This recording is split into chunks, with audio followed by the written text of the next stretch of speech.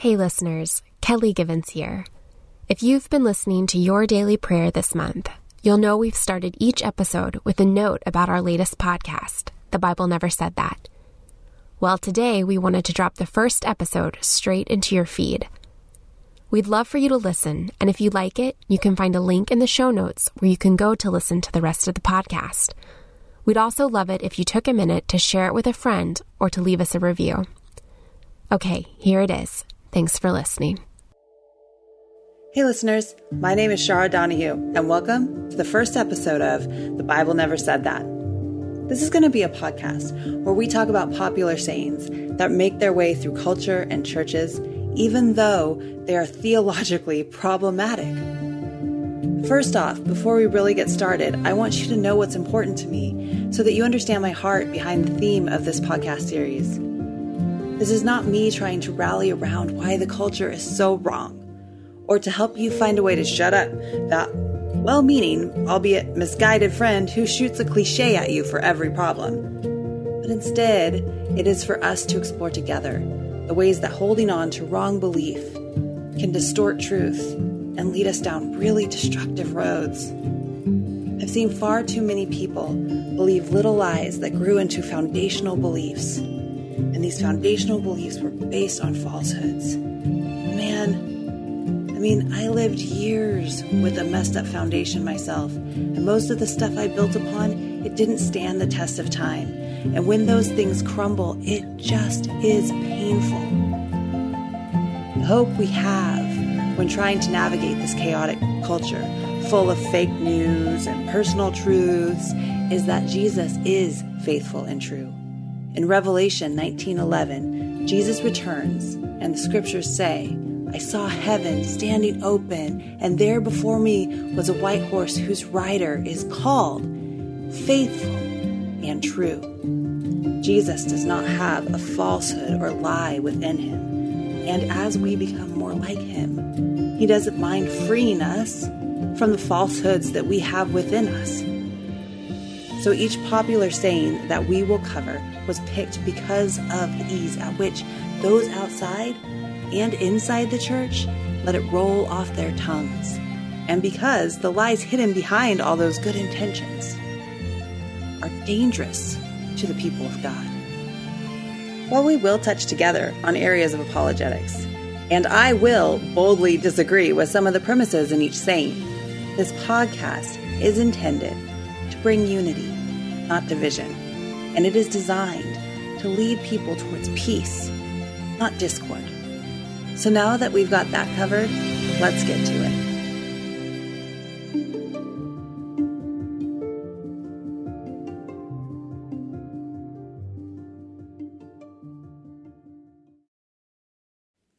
For our first episode, we're hitting a saying I've heard many times in 15 plus years of ministry. And the truth is, I even believed it myself at one point. Have you ever heard someone say, I know God forgives me, but I just can't forgive myself? As we search for where this idea stems from, we are led to some pretty broken places. The saying starts off correctly. If we just said, I know God forgives me, end of sentence, full stop, there would be no problem. The truth of God would be proclaimed in those words. And yet, that word but slips in there and all goes downhill. Jesus alone is the answer to the problem of sin and the need for forgiveness. And yet we're over here like, yeah, but I'm not as bad as that person. I've done some good things. But you don't know what I've done. But nothing. You need Jesus, period. We need to humble ourselves in the sight of the Lord, because it's in his sight and through his sight and through his sacrifice that we are made righteous. And this statement places our own role too high, and it is clearly not something the Bible teaches. When we dig through the dirt of emotions and suppressed feelings, we find that the problematic root of this saying is pride. But it is a pride that's partnered with shame, so it doesn't always register to us as a pride problem. We try to define it as something else, but we hardly ever hit the mark of what it truly is. But when we think about this statement more critically, it is clear that the spotlight lands on us, that we sing the song of lies we all know so well. It's all about me. Once we see this, it becomes painfully obvious how self-focused it really is. Because when we say, I can't forgive myself, we are basically saying that we are in charge of our own forgiveness. This is dangerous because it teeters way too closely to a different gospel. The true gospel proclaims that through Christ alone we can be saved and forgiven from the debt our sins have racked up against our souls. When we utter these words, this statement, we are saying we know God forgives us, while in the same breath we are saying we know better than God.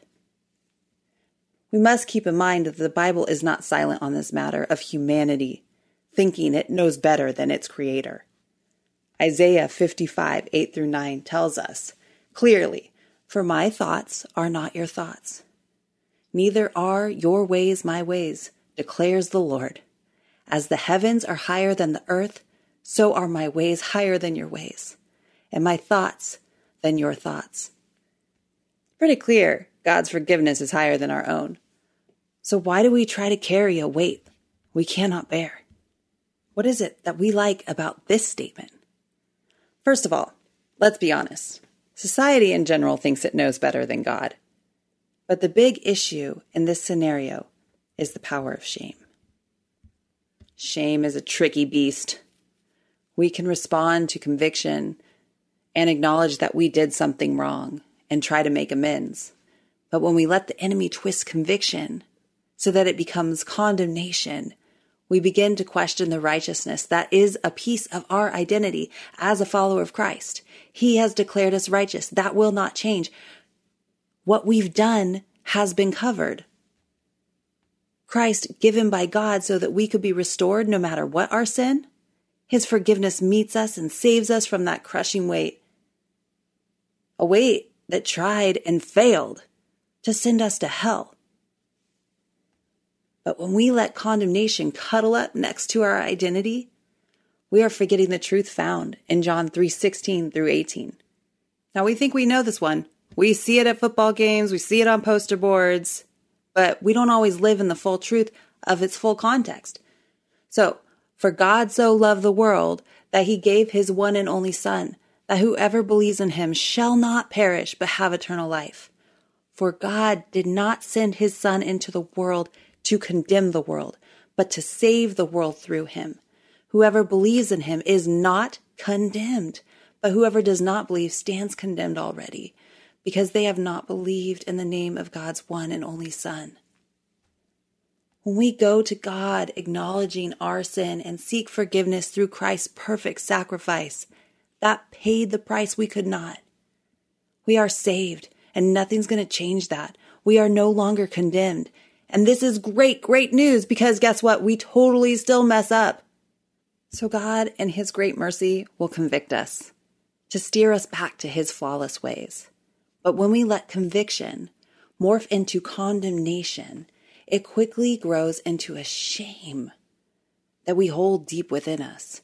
And we become tempted to believe the lie that the something wrong is not something we did, but something we are.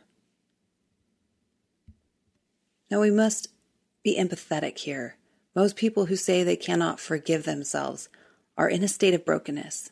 They are holding on to something so deeply shameful that they believe they need to punish themselves with self-hatred. People who believe this often reach the idea as some sort of revelation. They are hurting and they cannot find the right words to explain what's going on internally.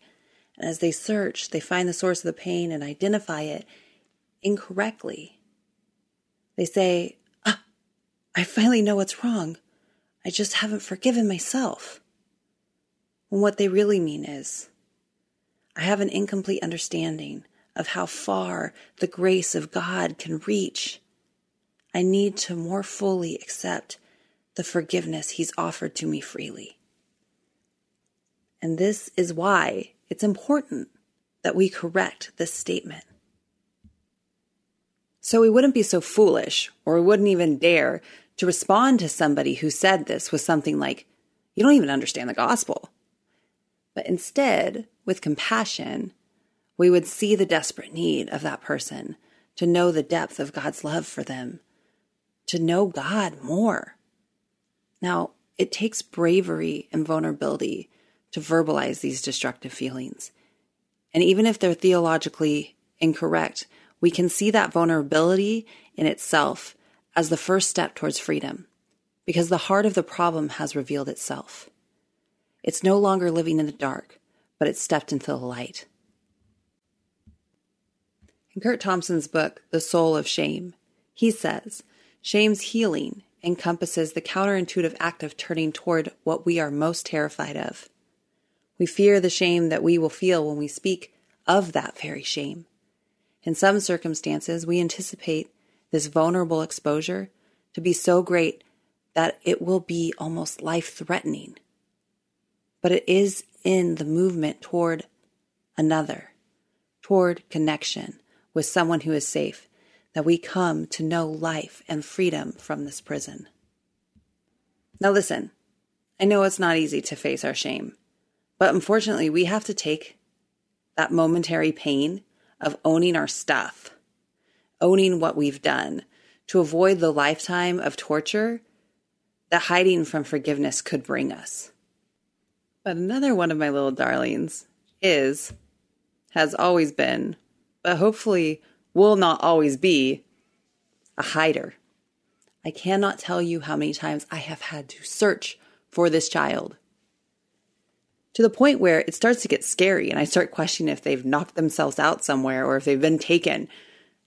Thankfully, that has never been the case. But what has been the case is that they were playing with something in my room and they broke it. They put a hole in something somewhere in the house just to find out what was inside it. Or they spilt milk all over the kitchen and bolted. But all I find is a broken light bulb, a torn up piece of fabric, or a puddle. There is no person to be found. The perpetrator is nowhere.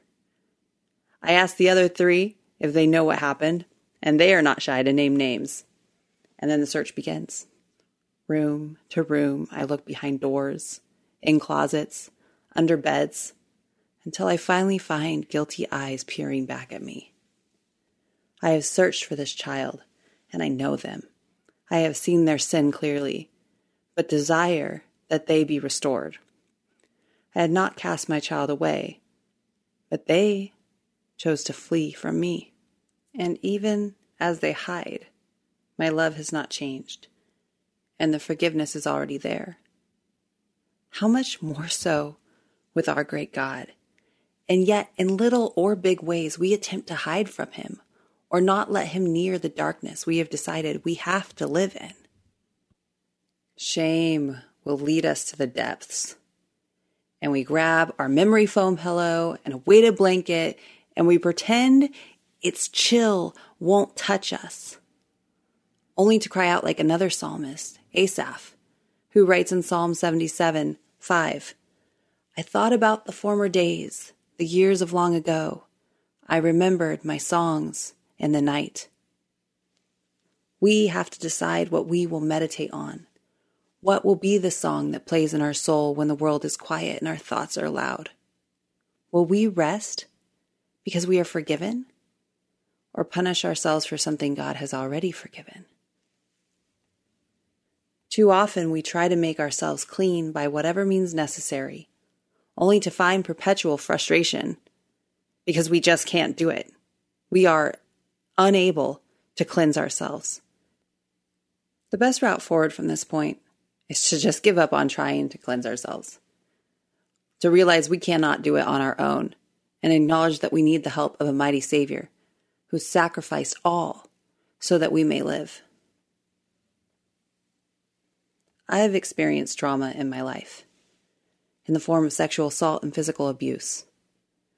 And I know that I was haunted, not as much by the traumatic experiences, though they were hard and they hurt and there was healing that had to happen. But more so, I was plagued by the shame I carried for how I reacted to the trauma. The memories of how I responded were the ones that would meet me in the quiet and tempt me to forget the truths of God. I walked around with the falsehood of this statement, of knowing I was forgiven but not forgiving myself. It was alive within me for far too long. I wrongly believed that if I just felt bad enough, for long enough, maybe I could somehow make up for the ways not only had I hurt others, but how I had broken the heart of God. I felt like Hester Prynne, sure that others could see the scarlet letter I felt branded into my being. But Christ, our sweet Jesus, he called me his. He called me new, and he had more for me than walking around thinking I was other than what he called me. God is a father who defends his children, and he is a king who has the final say in bringing forth judgment. And he gently reminded me that the glory of the full and complete cleansing he had done in me didn't need my guilt dulling its shine. The price had been paid, and I could live like it. In the book, A Long Obedience in the Same Direction, Eugene Peterson said, "All the persons of faith I know are sinners, doubters, uneven performers. We are secure not because we are sure of ourselves, but because we trust that God is sure of us." God is sure that we are cleansed by grace through faith because of Christ Jesus. So we need to stop lugging around self-imposed punishment and stop stealing from how glorious forgiveness really is. So where do we go from here? We go to confession. We go to rest. We go to gratitude. Once we are willing to ask ourselves if we are really going to be so bold as to tell God, "Hey God, your sacrifice wasn't good enough. I need to forgive myself. Your forgiveness wasn't wide enough. I have to forgive myself." When we realize, in actuality, that this is something we are saying to God with our actions, we see that it is pride demanding that our guilt remain. And we need to confess this and then humbly accept and rest in God's forgiveness. Because the scriptures teach that if we confess our sins, he is faithful and just and will forgive us our sins and purify us from all unrighteousness. We learn that in 1 John 1:9. But it is hard to find this rest that we are supposed to have if we have not confessed. Let's take a minute to look at David again. Let's look at the beginning of Psalm 51, which David writes after being confronted by Nathan about committing adultery with Bathsheba, and then, having her husband killed. I'll link to an article for further information about this in the notes, but for now, let's just look at the first two verses. They say, "Have mercy on me, O God, according to your unfailing love, according to your great compassion, blot out my transgressions. Wash away all my iniquity and cleanse me from my sin." As David approaches God with pleas for mercy, he also calls out the characteristics of the God he knows he can trust. How much easier is it to approach God when we know him for who he truly is? We can acknowledge the greatness of his wisdom, of his love, his compassion, as we approach the throne of grace. We can repent because God is patient and he is willing to cleanse our sin. We get to rejoice because we know that God has extended mercy to all of us who have fallen and fail. We as humans spend too much time digging our own pits and latching our chains. But he is the one who lifts us up. He is the one who sets us free. Our hearts were once poisoned by sin, but when we come to Christ, we are healed, and we should no longer run from that truth. May our hearts be ever thankful to Jesus who paid the price we could not pay. We cannot, should not, and don't have to live with a weight of unforgiveness that we have prescribed to our own selves. It is an amazing love, an amazing grace that has been given to us. But it came at a price. When we are saved by Christ, we are unburdened from the weight of our sin. This should make our praises reach the ears of God. For without the giving of his Son, that sacrifice, there would be no forgiveness. There'd be no strength to turn from sin. No great love that shatters chains and binds up the broken hearts. This is an extravagant love we are all invited into. It is a scandalous grace by a God who knows all the scandal of our hearts and loves us still. We are known by a God who wants us to know him as well.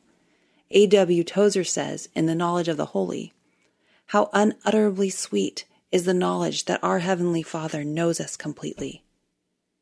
No talebearer can inform on us. No enemy can make an accusation stick.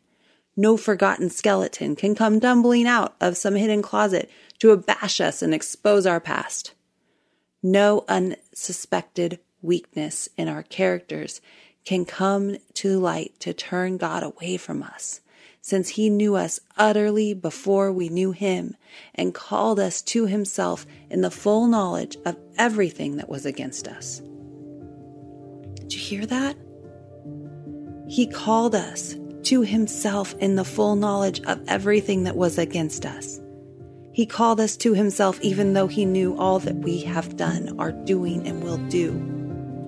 He called us his own, knowing our darkest stains, and he made us clean. We do not need to forgive ourselves.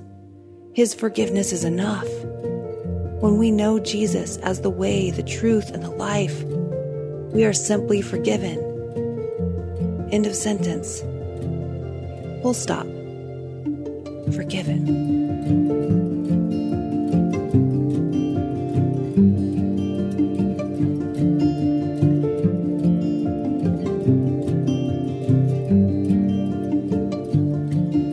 Thank you for joining me today so that we can look at the truth of God and bring it against the lies that try to hide inside our souls.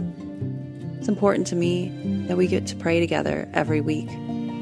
So please join me in asking God to move.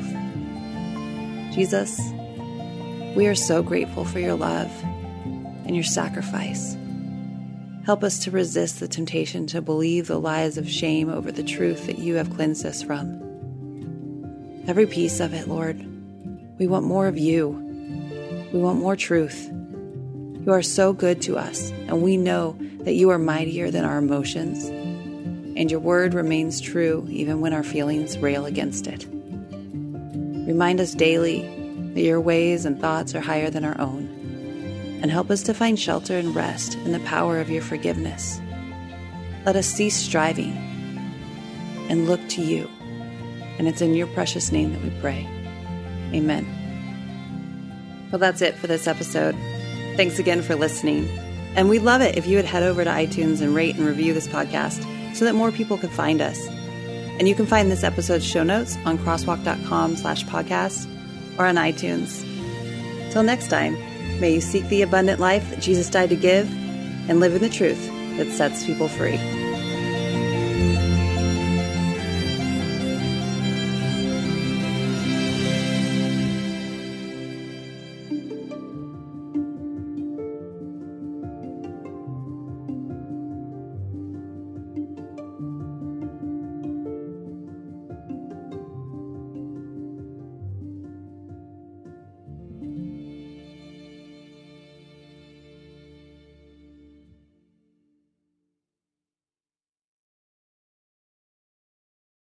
Are you concerned about tensions in the Middle East? Do you wonder where we're currently at in the biblical timeline?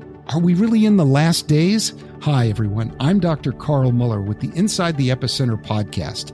Every week, my co-host, best-selling author Joel Rosenberg and I answer those questions and more. You'll hear inside knowledge of our meetings with leaders at the highest levels of government in the U.S., Israel, and the Middle East, equipping you to filter the news with biblically sound insights. Find Inside the Epicenter on your favorite podcast app or go to joshuafund.com to listen and subscribe.